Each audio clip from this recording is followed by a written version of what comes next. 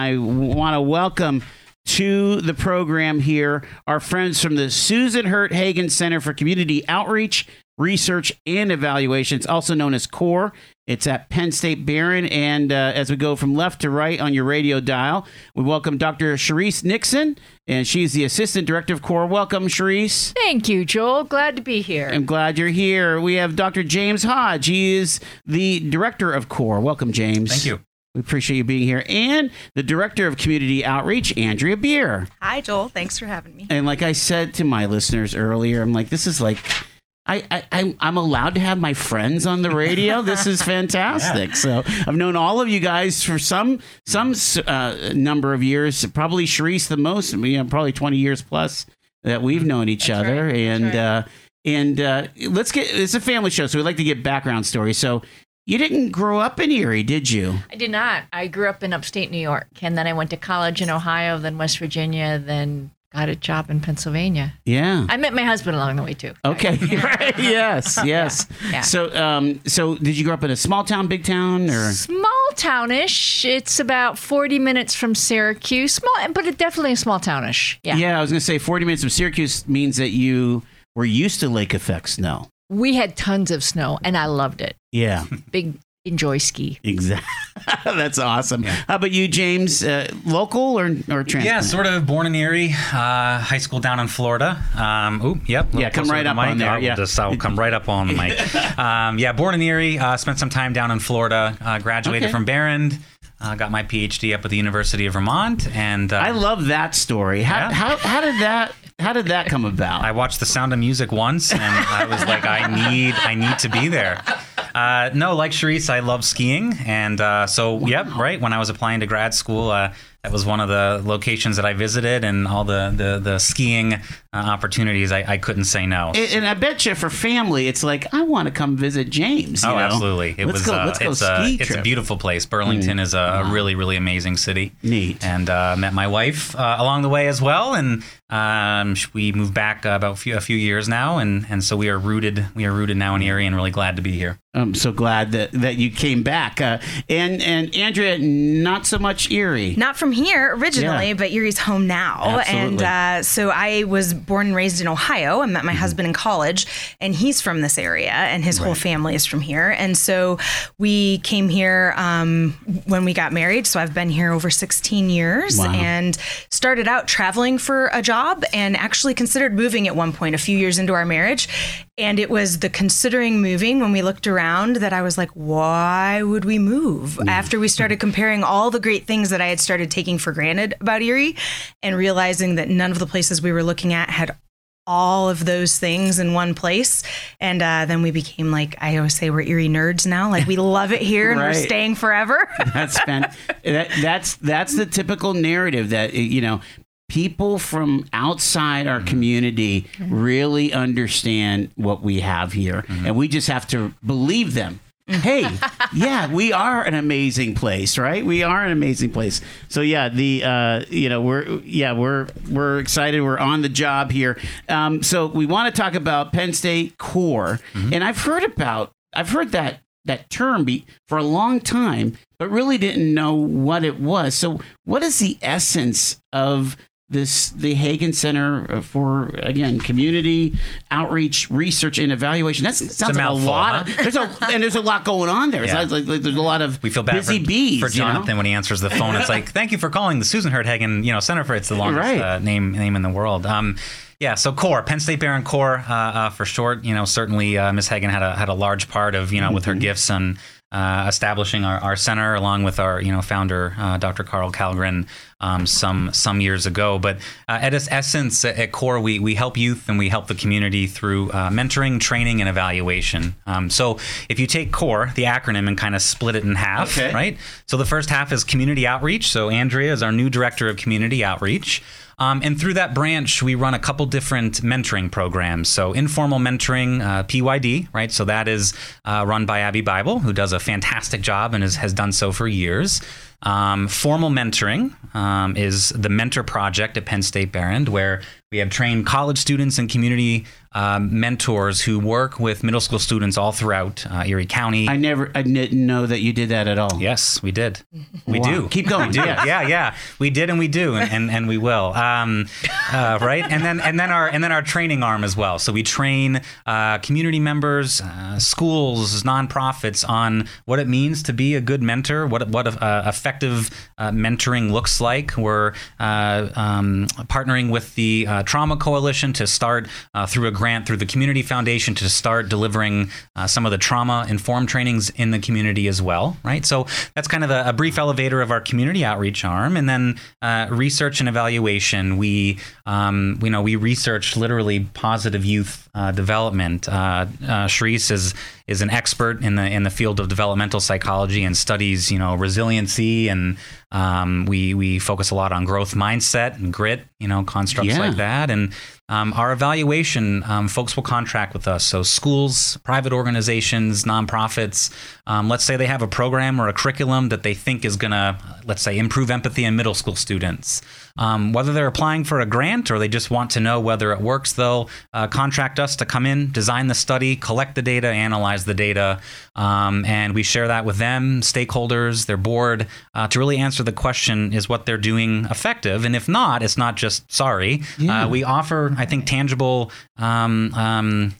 examples of ways in which they can improve upon what it is that whatever it is that they're doing. So there's a lot going on. I got just full disclosure here.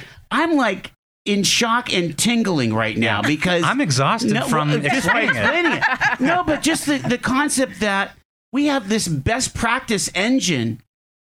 Much like, maybe another part of the Penn State campus where they're doing best practice in engineering, we have this best practice engine in helping our kids live better lives. This is unreal. This is incredible. Thank you. And I think the other thing that James was referring to is that we used to, back in the day, spend a lot of time looking at risk factors. So it started with teen pregnancy. Mm-hmm. Now, not that we don't address at risk, now we really focus on protective factors, and we focus on helping our kids and our families and our communities and our schools create new culture, and a new culture that's filled with protective factors such as empathy, gratitude, forgiveness, honesty, self-efficacy. That's a different mindset when you compare that to our culture at large, if that's a way to say that emphasizes me, that emphasizes the individual. Yeah. And so we work really hard, and particularly we work with middle school a lot right now. We're going lower, and we work with adults and college kids, but our middle schoolers struggle with egocentrism. So we have to really work hard to get them outside themselves. And so we do a lot of community projects for that reason. Wow. Okay. So you're doing this community outreach. What, in this section of the idea of the PYD and the mentoring project, informal and formal mentoring, mentors means a lot of things to a lot of different people. What does it mean to you, Andrea? So first of all, let me just say, I'm going to back up a second. Yeah. You know that I've worked with Unified Erie for the last 6 years and really new to CORE. I've only been here a few months. But the transition for me was just really exciting because with Unified Erie for the last 6 years, I've been working with the Community Action Plan, which is the risk factors and the protective factors that we pull out of the PAYS data. And something that wasn't always discussed as clearly maybe, but was that really CORE has always been one of the leaders in the protective factors. That's what they've done. And so this change for me is going from mainly working on the risk to working on the protective, like Sharice said. So many of the things I got to work on with Unified Erie are translate into what I get to do now. Sure. The mentoring, the informal and the formal. Informal is like positive youth development, these things where we're really using an evidence-based framework of the 40 assets, the 40 developmental assets from the Search Institute, and helping people know honestly, some of it feels like common sense, but until you spell it out, sometimes people just take for granted and they're like, oh, I do that. Or I never thought about that. I just kind of glossed over it. Well, let's unpack the 40 assets for a second there, because again, average Joe doesn't realize that basically through the what is the community care the community cares model, this idea that they've been able to identify everything that a child needs to succeed, or if these risk factors are present, it's going to lead to trouble for that kid, right? I mean, is that a lay explanation? So you're talking about the Communities That Care model, which is here in Erie County and actually is promoted on a state level in Pennsylvania. The Communities That Care model takes the Pennsylvania Youth Survey, and other states have their own version of that survey. And again, this is our kids filling out survey in Erie County saying, this is what my life is like. Sometimes I feel sad. Sometimes I feel depressed. Sometimes I feel like I want to kill myself. And it checks on all of those mental health things. There's things in the public domain, things in the personal domain. Right. And they're able to extract that data. We have about 10 to 11 of the public school districts take that survey every other year. And so they can boil that data down and figure out, yes, what are the biggest risk factors that our kids in Erie County are facing? And then what are the missing protective factors that our kids in Erie County are lacking that they need? And back in our day with Unified Erie, we went after 3 of the protective factors and 3 of the risk factors. Absolutely. To try to mitigate things that were especially issues here in Erie County. Yeah, and that's still happening. Unified Erie is still working on those, and they update those actual focus areas based on when the new survey data comes out. And so that's still going on. That's the Communities That Care model. The 40 developmental assets dovetails with that, but the Communities That Care model has probably only 19 probably risk factors or something like that. The 40 developmental assets is based on research out of the Search Institute. And how many years has that been around? Number of years. Decades. Yeah. And this is, they basically can identify these 40 assets that kids need to succeed. Okay. Very similar, and actually overlays very clearly and very well with the protective factors from the Pennsylvania Youth Survey, but they are 2 different frameworks. So a caring mom or grandparent can download this checklist and say, okay, this is what's happening with my kids. I see this being lacking. I see this kid doing well in this. Go ahead. And that's the beautiful thing to me about this framework, this asset framework, is you can have a caring mom, a caring teacher, a caring cafeteria worker, a caring crossing guard. It doesn't matter. You don't need a special degree or special training. It's this lens with which you view and interact with youth. It can be as simple as having a kid walk by and you look him in the eye and you say, "Good morning. How are you doing?" Right? That could be the most positive thing that kid has heard all week, right? It's really building awareness in the community. And United Way has been a longtime backer of PYD and the work that we do through that. But it's broken down into the internal and the external assets. External assets you can kind of think as are like tools, the kids we can build into youth that they can kind of have in their toolbox. Internal assets are things that they would get from being exposed to adult positive role models, right? And we know that the more assets that youth have, the more likely that they are to thrive, and the less likely they are to be influenced by risk factors. Our own data that we've gathered mostly at Union City, we have a longstanding relationship with Union City School District. We're finding that over the years, the number of assets in those youth have increased. That's great, but why is it important? It's important because we also have data, correlational data, but showing that the extent to which those kids have more assets, the better they're doing in school, the less likely they are to get in trouble, the less likely they are to miss school, right? So it's really sort of dovetailing on to these risks and protective factors, and that's pretty nice to see. So what Abby does then is what? She's in the trenches. So Abby's amazing. And I know she was already on the show. Yes. Abby actually, so she does hands-on work in Union City. They actually contract directly with us to have her there a certain number of hours.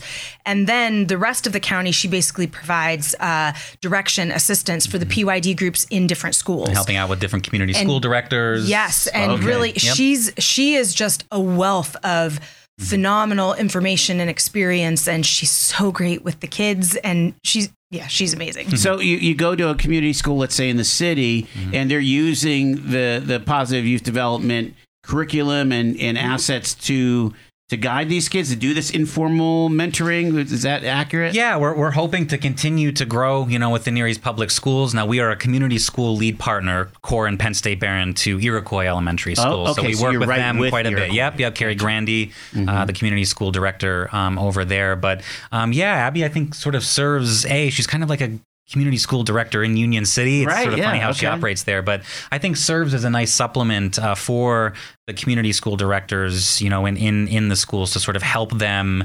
program some PYD activities, asset building programming, right, so that we can hopefully start to see the same data that we're experiencing in Union City. So does this all fit, James, with like all of the other youth programs that are out there, whether it is the Police Athletic League or, again, we hear about all of these different things that are outreaches to youth, the YMCA Teen Center. At what point is it just like all hands on deck? Whatever the kid gets gravitated to, that's all good. Or it doesn't have to be systemized and all coordinated. I just want to know, are we able to cover most every kid? Are you speaking about in Erie? In Erie County, yeah. I think one of the things, just to clarify too, and I think it's a good question, Joel, PYD or positive youth development is like a lens. It's instead of a program. So it's a set of glasses you wear that instead, when you look at a kid, instead of focusing on what's wrong with the kid, you focus on what's right and you build. Not that you don't address the at-risk stuff, but you really focus there. And I think we are, the other thing that's a little bit different is that our niche is really in being a culture changer. And so we use mentoring as the vehicle of change from across generation and within. And so we really truly believe that in order for our kids to change, they've got to find a way to give back. And they're only going to find a way to give back if we give them the opportunities to do that. And so we are big in the training business because we want to teach people how to fish.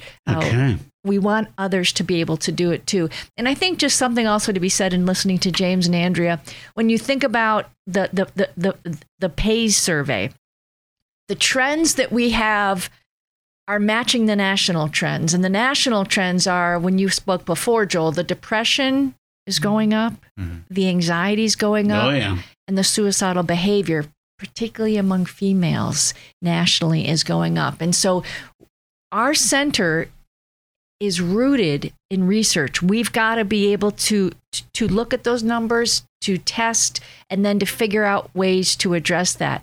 And then alongside that, I think, because James and Andrew were both talking about connection, fostering connections. Guess what's gone down over the last 10 years? It's empathy. And so when I think about all the technology we have, and I think about all the things our kids have at their fingertips. Screen time. Are we helping them to make meaningful connections? That's like the sixth show. This is like the sixth show that the whole technology thing has come up as a really bad thing for our kids. Whether we're talking about the charter schools, when we did with the homeschoolers, and we talked about trauma, when we talked, my brother Jeff, is a big anti-tech person. Connie, my sister Connie. Rick Scaletta. This just keeps on coming up and up and up. That the idea of technology, even though we are embedded in it, it has been a real kind of escalator of trauma for these children, and for isolation. Some of these children, and isolation. But I think we want to be clear. Technology can be used for good. I've seen websites that actually only post positive messaging, but most of our kids aren't exposed to that. So. Wow. We're talking to our friends from CORE, from Penn State CORE here. If you have a question or comment, 679-1080, 679-1080. So we have this community outreach piece. Again, we're doing this informal mentoring. Talk talk a bit about the formal mentoring. Are you recruiting volunteers, or is it college students that it's part of their coursework? What is that? Yeah, so that's the Mentor Project at Penn State Barron. So Mary Barrett is our Mentor Project coordinator, and Nate McGee helps out with that, and Cherise certainly has had a long-standing relationship with the Mentor Project. But it's really it's intergenerational mentoring, right? So it's training our college students. So Cherise teaches a course, we alternate. I teach a course where we have college students that sign up and learn about the construct of positive youth development and effective mentoring. These are psych and social work majors. What are they? No, anybody. And just to build on that, we actually just wrote a course for the Penn State system that's called The Science of Resilience, and that means this is going to count as a gen ed for science as well, because we're talking about it's a science of resilience. I mean, that's what it is. Yeah. We have to get we want kids, students from any academic background. We want engineers, we want biologists, we want all kids to understand the science. And then what we do is we give them the opportunity to practice those skills with the kids. And so Mary right now is working with, I believe, 5 to 7 sites. 10 next semester. 10 sites. Yep. And from schools to Rosemary Lackey's. Urban University. Urban University. Yeah. So we're really at a point where we love to serve in that capacity. Our students go in, but you have to have community members, and that's what we really need is, and we train them. You don't have to have any background, but community members to come into that school or that setting once a week. And to work with us. Okay, and you guys have been, Cherise especially, you've been in the university field for a long time. I just have to ask this question, right? Because one of the biggest beefs that I'm hearing from the boomers is the lack of resiliency in our millennials. So are you seeing that even in the in your university classroom, your university students, how are they doing on the scale with grit and resiliency? Boy, what a great question, Joel. I can tell you the students with whom we work, and we work closely. It's not like we don't see these guys because we mentor with them, we do research with them, we do bullying prevention with them. Our students are rock stars. Yeah, and I don't want to pay. No. Right. I get it. But the students that we work with, I mean, we'll have some students that struggle, but the majority of them know the bar's here. And for them to succeed and to excel, they got to get there. And I think a beauty about some of those constructs is they can be taught, right? Growth mindset, grit. We can teach those things. And I think anecdotally, coping strategies. When you look at our college students day one of the semester versus the end of the semester, after 2 years of working with us at CORE, it is amazing to see how resilient they become and how much they approach things with a growth mindset. So I think there's evidence that they're improving upon those over time. We got 20 seconds. Go. I was just going to say, as the newbie watching, I've watched and did interviews, and the college students said exactly, they reiterated themselves that they learned while they were teaching and mentoring. Again, talk to any foreman in any shop. Talk to some parent who's trying to pass off his job, maybe his electrician's trade to his kids. And that's the thing that you hear is that we kind of raised a generation that needs a little boost of resilience and grit, and it sounds like we're trying to catch up with that with these young ones. I'm Joel Natale, and we are here with Dr. James Hodge. He is the director of the Susan Hurt Hagen Center for Community Outreach, Research, and Evaluation. With James is Dr. Cherise Nixon, the assistant director of CORE, and the director of community outreach, Andrew Beer. Again, this is old home week for me. I've known these people, some of them for decades, and I love them, and I'm glad that they're here. And so, and we're talking about important stuff, because we're talking about the future and the present of our children. And if I can lay explain what CORE does, is that it is basically generating connection and best practice so that the people that are on the front lines with our kids can do the very, very best by our kids. And who doesn't want that? you know? And so we were talking about the mentoring, informal mentoring that happens through the positive youth development. And really, again, it's like groups that are happening in these schools, right, Andrea? I mean, absolutely. And so whether it is at a community school, formally, or something that Abbey Bible does at Union City. And are some of the other county schools kind of picking this up? Absolutely. There's quite a few schools across Erie County that participate in positive youth development, and they really just need, all it takes is one caring adult in that school. It doesn't have to be a teacher. It could be the janitor. It could be a librarian. It could be someone who's just willing to be the advisor. And then the kids basically get training through Abbey, and they get a little bit of training on the assets, and then they get to help decide what their school needs, what kind of activities will promote those assets in their school. And these are like middle school and high school clubs? Yeah. Okay. Yep. Very cool. And then there's this formal mentoring, what you calling it, the mentoring project? Mentor project. Mentor project. And that is using university students and other caring individuals to really make that one-on-one. And again, you hear mentoring all the time, James. Mm-hmm. I hear it in the context of of different contexts, all throughout, going to all those Erie Together programs, whether it's mentoring somebody out of poverty or, mentoring somebody on coming back from prison or what have you. This is mentoring for children, for middle school kids, right? Yeah. And we follow. So again, we utilize a team of trained college students and community members. And they go into the school and they teach a socio-emotional curriculum. So it's the RAPS curriculum, Relationships or Pathways to Success. Everyth's an acronym. Might as well be in the Army. Oh my gosh. Yeah, right. But again, something that these things that Therese mentioned earlier, right? We're teaching things like grit, growth mindsets, trying to build into their self-esteem, their self-efficacy. So there's, it's different from PYD in that there is sort of it's more structured. There's a curriculum. There's, again, kind of a small team that we try to surround the youth with. The beautiful thing about the community mentor piece is, a number of our students will stay for the full academic year. But sometimes just because of their class schedules, they can only commit to a semester.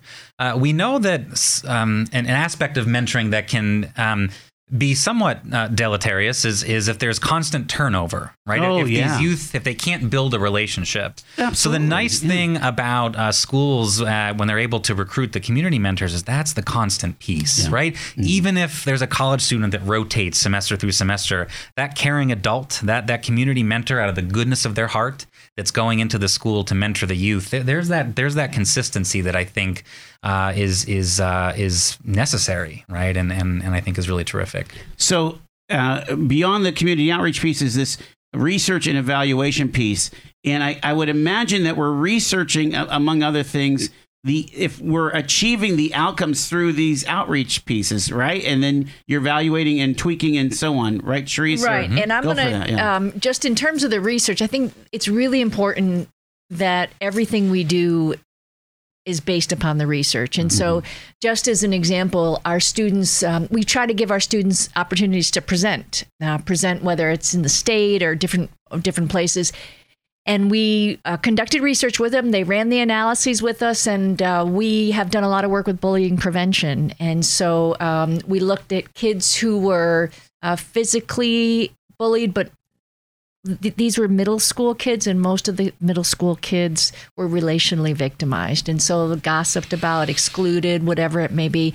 And we measured their trauma, and we found that those kids were more traumatized. That wasn't a big story for us, but the work we do in CORE, we want to be able to figure out what are those mediating factors that might explain that relationship. Because if we could figure that out, Joel, we can then promote that construct and try to reduce the trauma, because our kids are experiencing a lot of trauma. Mm-hmm. And what we found just 2.5 weeks ago, it was hope.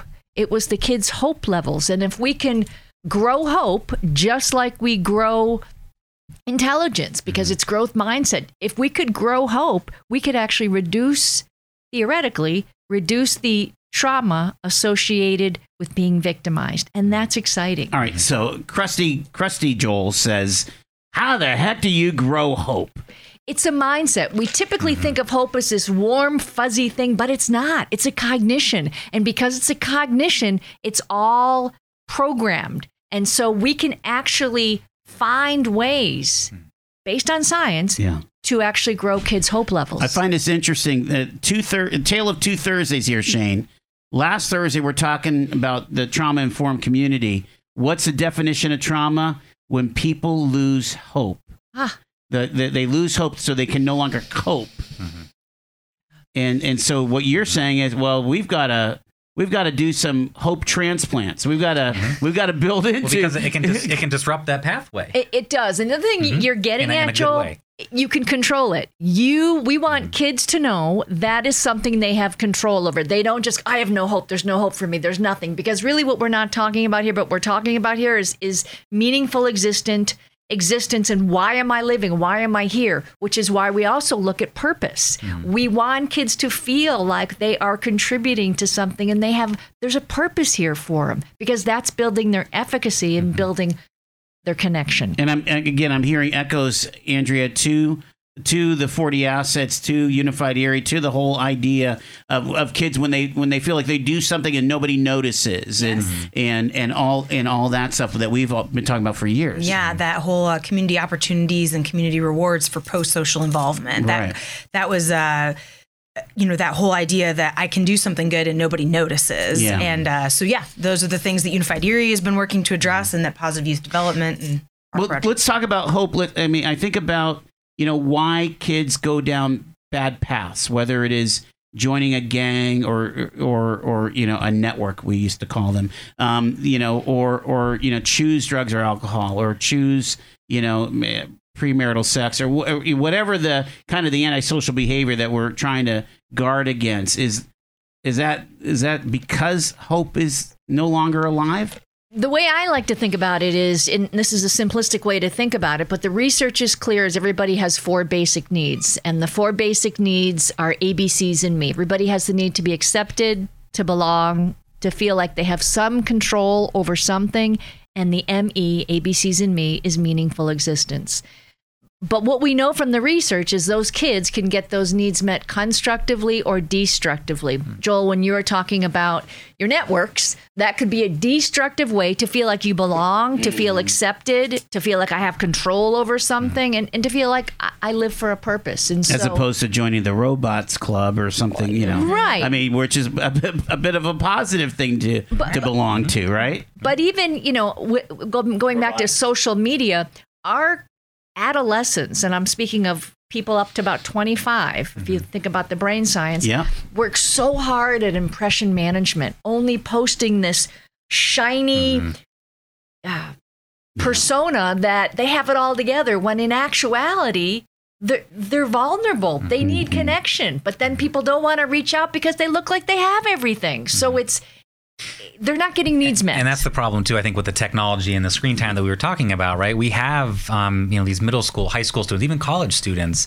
I think a lot of times they're conceptualizing their self by looking outward and scrolling through. Yeah. And again, someone's posting, it's 2 seconds of their entire day. That rosy image that, my life is wonderful. We don't see the other, 23 hours. And, but it's just, I think that can be a dangerous piece to the technology and to the screen time, that it's sort of, it builds this image that isn't very realistic. And then there's these comparisons. And I absolutely think that's a factor that's contributing to these mental health. And I think what James is pointing out is a really good point. Because those ABCs in me, although they're across the lifespan, even grandma, even your toddlers, doesn't really matter. But our adolescents, our teenagers, that need for acceptance has taken a front seat. And so they're going to do whatever they can do to feel like they're accepted by their peers if we don't provide them with other opportunities. But haven't we dealt with this in every generation? I mean, I know we haven't had the technology, but sure, I wanted to be liked when I was a kid, and experience some modical, amount of bullying because I was 4'11" in 8th grade. I mean, I was a little tyke, But one of the other conversations we've had here is. Me and my sibs, we won the lottery because my parents were together, and my dad worked and he supplied for our family, and it was a loving home, and so there's the additional socioeconomic things that kids are trying to cope with, so that they can hang on to hope. Right. And so you're looking really at the whole system, Joel. What you're speaking about is the whole ecological system, is that it's not just about doing one thing. And so when we talk to parents, when we talk to teachers, we all have to step up. We all have to step up to actually build into someone else's life, and whatever that looks like. But it has to be intentional. Yeah. And we have to share when we make mistakes, and we have to kind of let people, and that's vulnerable, let people know how that looks. Someone said, well, what's the difference between empathy and sympathy? And this has been researched. Empathy is feeling with someone, being willing to sit next to somebody and feel their stuff, their joy, where sympathy is like, sorry, man. Yeah. Sucks to be you. Yeah. This really, again, connects to our trauma conversation last week, insofar as when you are that caring adult, the idea of knowing, of asking the question, what happened to you? Instead of what's wrong. What's wrong? What happened to you? To try to really unpack, to give them some kind of a route out to be able to express and come back and cope, right? Yeah. And I think also what we want to be clear is that we need to hold everybody accountable, ourselves included. And we need to challenge the growth, challenge them. But as we had a training yesterday with Erie Insurance, that challenge has to be wrapped in relationship that's genuine and meaningful. And if you don't have that piece, you can't challenge. You can't give somebody feedback that they're going to go, oh, please give me some more. Right. So I think that's really important. Let me get us back on track just for a second, as far as understanding, when you do this evaluation, when you're creating these modules or whatever, curricula or whatever they are, to help those frontline people, how do you know if it's good stuff, if it's meeting your goals, your objectives, or you need to tweak it? I mean that's the evaluation part, right? Sure. So how do you evaluate? What are you doing? It's the data, right? So there are a number of questions that you can ask, validated measures to try to target certain constructs that we're trying to move the needle on, right? So there are measures about growth mindset, grit, resiliency. Questions that you can ask, and you see if there are any differences, kind of what we would call pre-post change. So, from baseline, from time one through the end of the semester, are we moving the needle on some of these attitudes, some of these cognitions, and then hopefully, if that's the case, right, attitudes predict behavior. We should start to see changes in behavior, changes in things such as performance in school, behavioral problems, right? So we collect those data, but also in close contact with the schools to try to map on what we're seeing and say, hey, are you seeing any changes in grades and behavioral referrals, in truancy and dropout, right? To try to map on. So I think there's multiple levels with which we can sort of measure effectiveness of programs, and that's our program or any program that we would evaluate in the community. When we talk about maybe under-resourced populations, it would seem to me, and again, just rebuke me if I'm wrong on this, but it seemed to me that it'd be easier to identify some of the big swings in the data. But I'm more concerned, not more concerned, but I'm equally concerned about the kids that live in the nicer neighborhoods and in the better resource schools, and those tend to be, unfortunately, like we saw on Tuesday, those are where we are seeing violence, and we're seeing a lot of this cyberbullying. I mean, it's like resourced bad acting, right? And do your indicators show? Can they be prescriptive of we got to watch out for this kid because he's not? Or is that just is that an accurate question? I think what you're asking, and maybe not asking, but trying to get at, is could we profile somebody that may be really struggling? And I think we need to be very careful that we don't label kids. Sure. However, Joel, do we want to look at indicators that someone is struggling? Do we want to look at indicators where someone doesn't have a positive group to belong to, that someone isn't connected to a caring adult?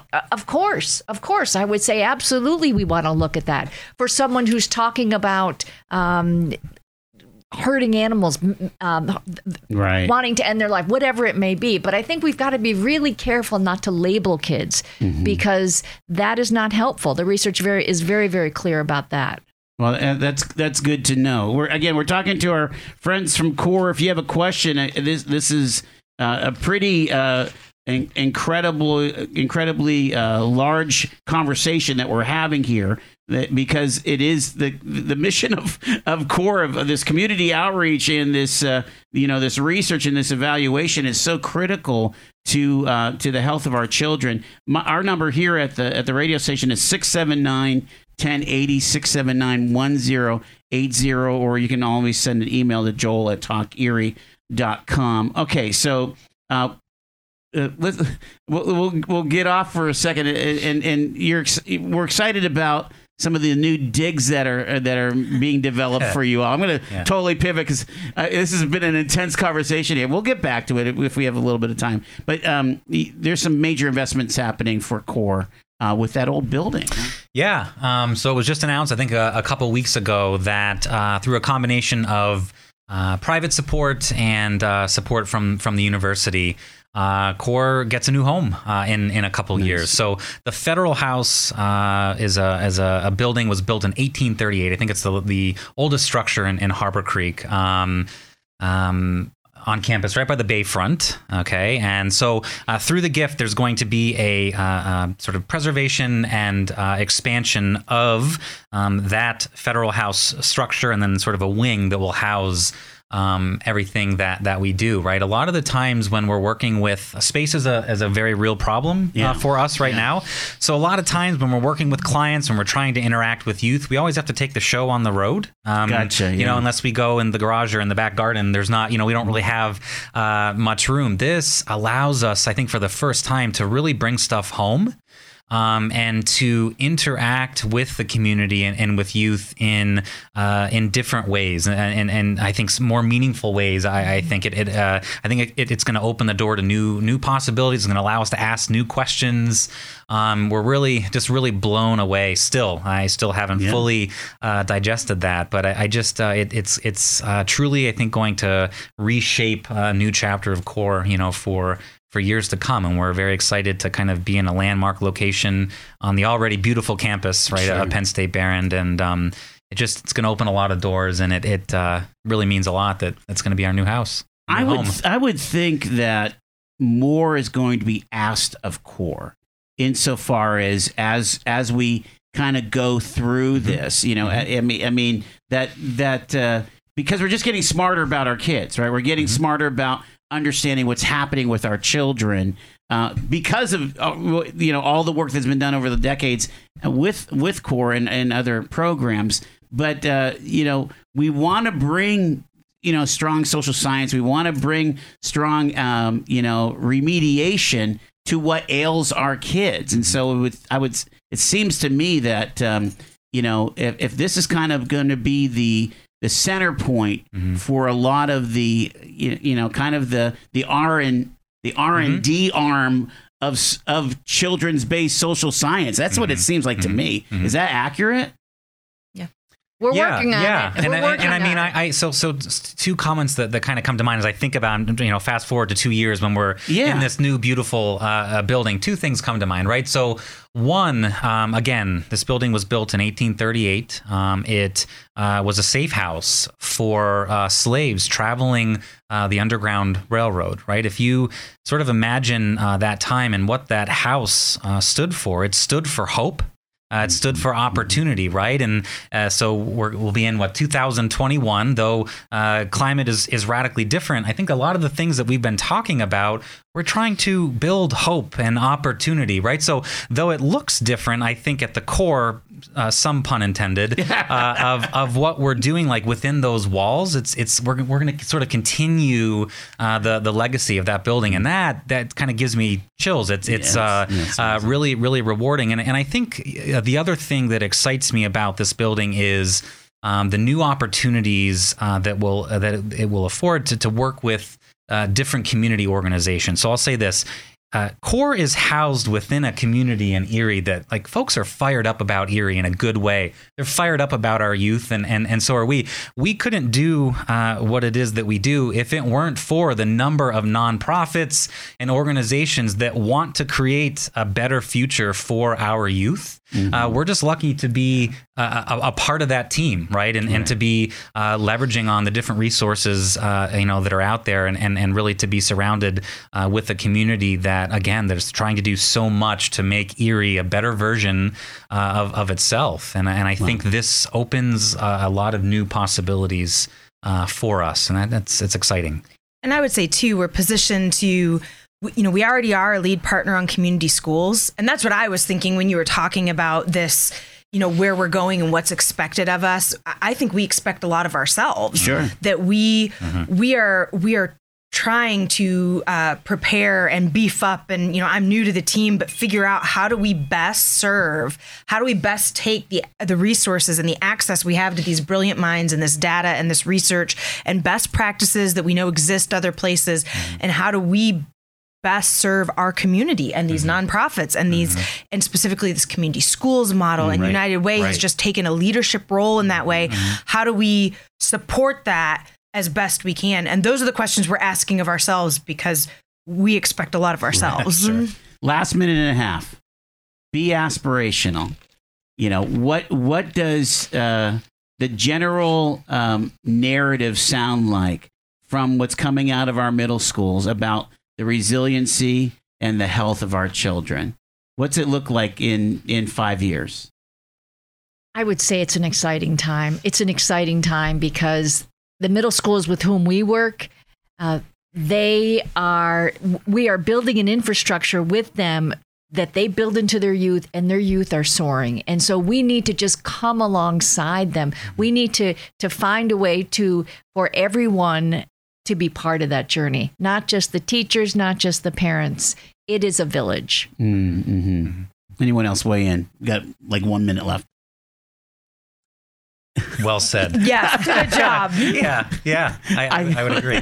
Well, we are just so grateful that you've come on to explain this, and again, I love when I learn, and especially when I'm like blown away by the learning. And so what y'all are doing really is phenomenal, and we are, as a community, at least as a community member, I'm grateful that you're here. And that you're helping kids, and it sounds like it started with an at-risk, and again we have to continue to pay attention. Sure. But every kid has some connection, to trauma, some connection to bullying, some connection to lacking some grit and resilience, and if we can turn that flywheel around, we'll be a better community, period. And Joel, what we didn't say is that the mentors, we also measured them, their self-efficacy grew from time 1 to time 2. So everybody benefits. That's incredible. So maybe our teachers are more resilient from the stress that comes. Our college students are more resilient, and it makes us a more resilient community.